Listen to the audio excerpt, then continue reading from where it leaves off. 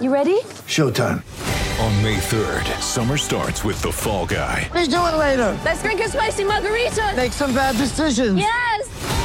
Audiences are falling in love with the most entertaining film of the year. Fall Guy. Fall Guy? Fall Guy. That's what the poster said. See Ryan Gosling and Emily Blunt in the movie critics say exists to make you happy. Trying to make it out? Nope. Because I don't either. It's not what I'm into right now. What are you into? Talking. Yeah. The Fall Guy. Only in theaters May 3rd. Rated PG-13.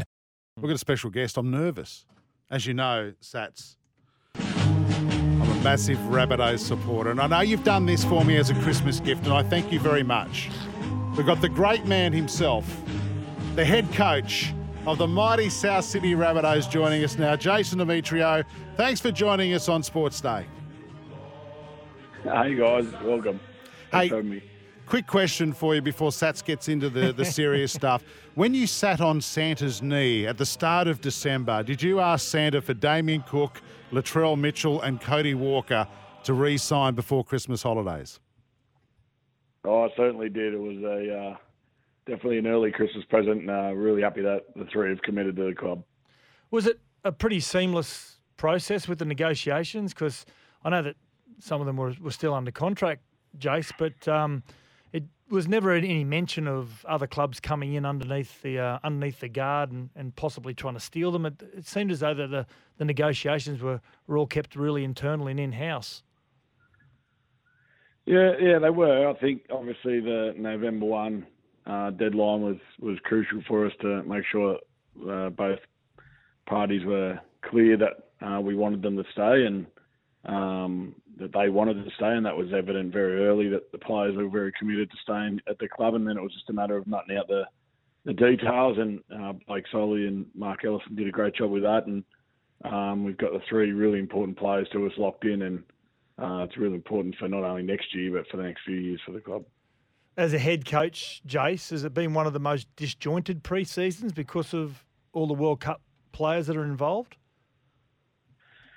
It has and it hasn't. I think, over the last couple of years, we've had, competition in 2020 that finished in October, November, end of October, November because of COVID. And then we made the grand final in 21. So we didn't come back to pre-season until, I think a week before Christmas or the New Year even for some of them. So, it's probably been a bit better than the last couple of years in terms of having players in training before Christmas, but really looking forward to having the World Cup boys back in January.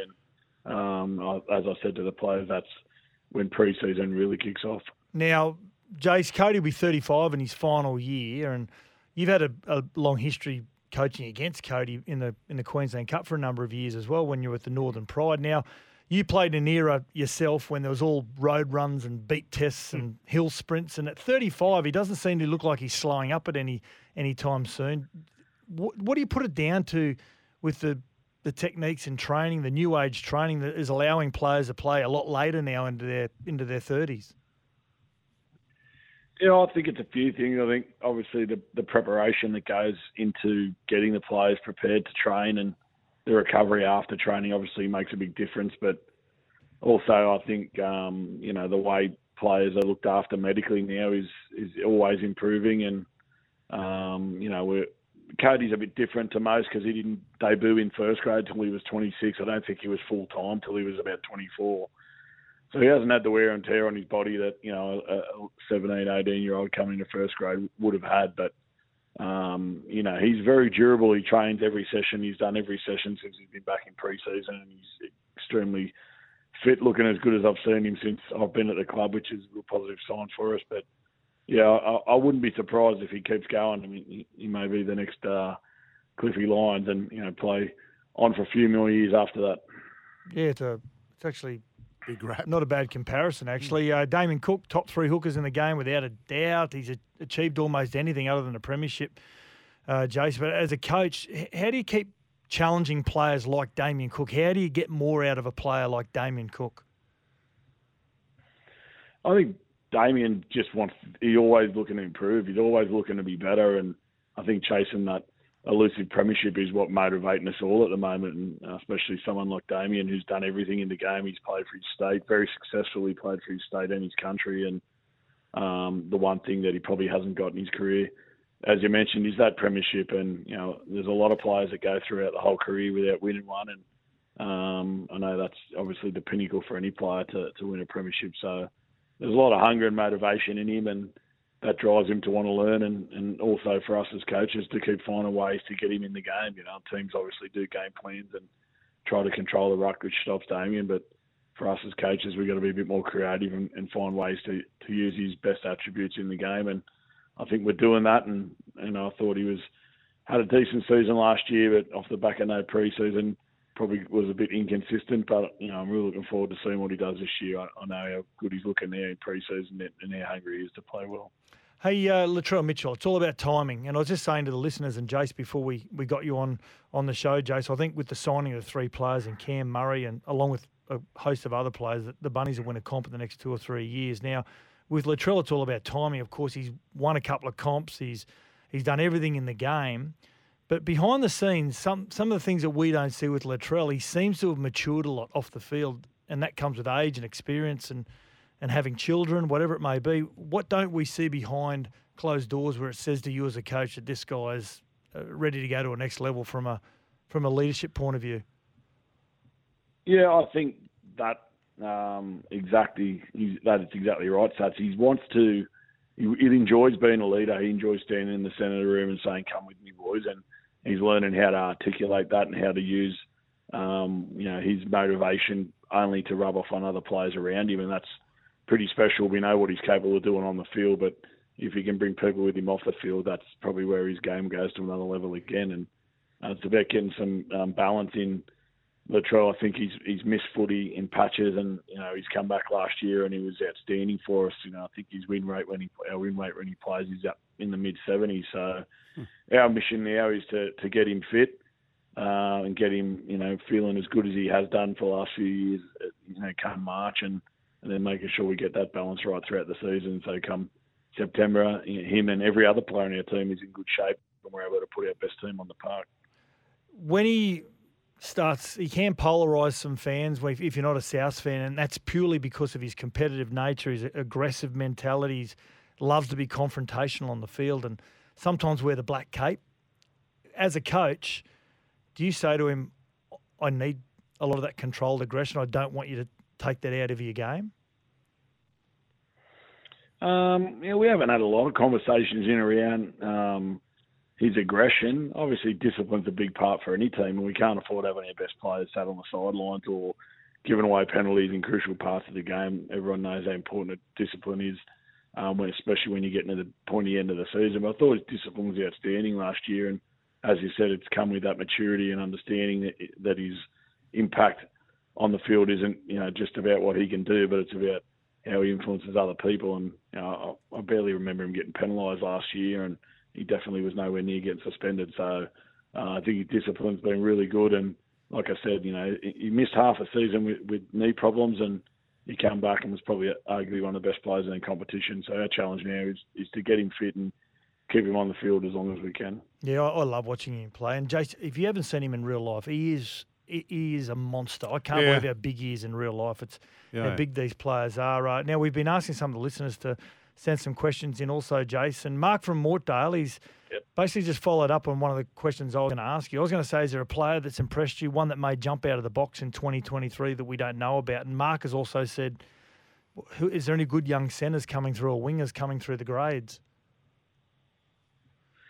Yeah, I feel like Isaac Thompson came through last year and played really good for us in his 3 first-grade games that he played before he tore his hamstring and missed the finals. But he's had an outstanding pre-season again, is looking bigger and stronger and faster than he was over the last couple of years. So that's going to be a real asset to us. But Josiah Karapani's another one who was banging on the door of first grade last year before he picked up an injury and an illness that ruled him out for the back half of the season. So they're 2 players that, I expect to have a real impact on the season next year. But I think Davey Mawali's another player who will come.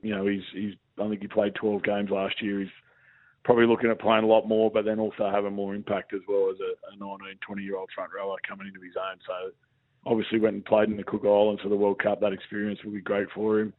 And then Blake Taff, is bit inconsistent by his own standards last year, Blake, but he's come back this year. He's been the pick of the bunch in terms of training. His attitude's been first class, and we're really looking forward to what Blake can do next season. Where do you see the build and the physical attributes of a front rower going? You look at David Moale. He's not a huge man. He's not 6'3", 6'4". You got your Tom Burgesses and Jared Warrior-Hargraves and Co Jace. Where do you see the front rower heading? Are we going to start seeing some more shorter, far more mobile front rowers with the game and the way that it's speeding up?